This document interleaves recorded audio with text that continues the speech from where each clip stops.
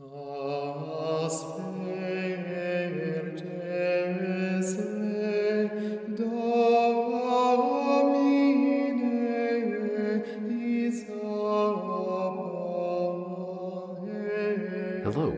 and welcome to Lenten Meditations by St. Thomas Aquinas.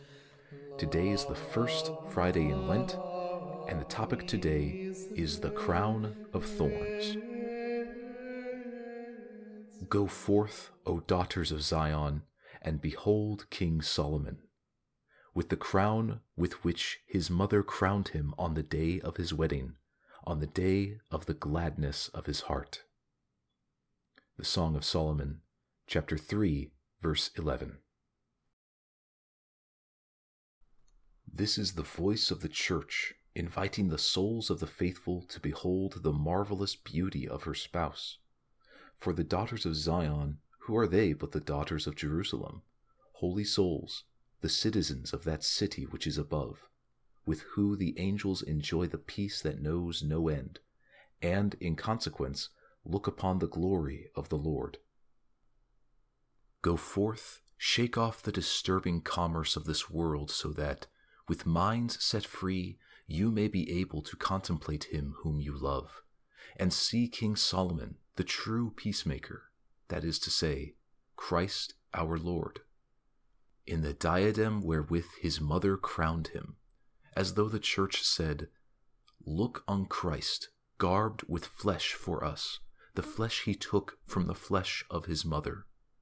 For it is his flesh that is here called a diadem, the flesh which Christ assumed for us, the flesh in which he died and destroyed the reign of death, the flesh in which, rising once again, he brought us to the hope of the resurrection. This is the diadem of which St. Paul speaks. We see Jesus for the suffering of death, crowned with glory and honor. Hebrews chapter 2, verse 9.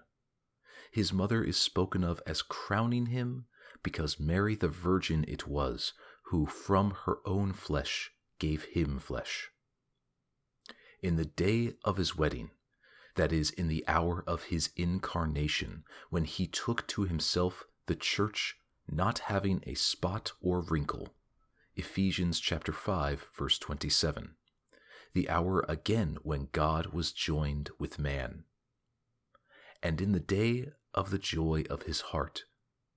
For the joy and the gaiety of Christ is for the human race, salvation and redemption. And coming home, he calls together his friends and neighbors, saying to them, "Rejoice with me, because I have found my sheep that was lost." Luke chapter 15, verse 6. We can, however, refer the whole of this text simply and literally to the Passion of Christ. For Solomon, foreseeing through the centuries the Passion of Christ, was uttering a warning for the daughters of Zion, that is, for the Jewish people. Go forth and see King Solomon, that is, Christ in his diadem, that is to say, the crown of thorns, with which his mother, the synagogue, has crowned him, in the day of his wedding, the day when he joined to himself the church, and in the day of the joy of his heart, the day in which he rejoiced that by his passion he was delivering the world from the power of the devil. Go forth, therefore, and leave behind the darkness of unbelief, and see, understand with your minds that he who suffers as man is really God.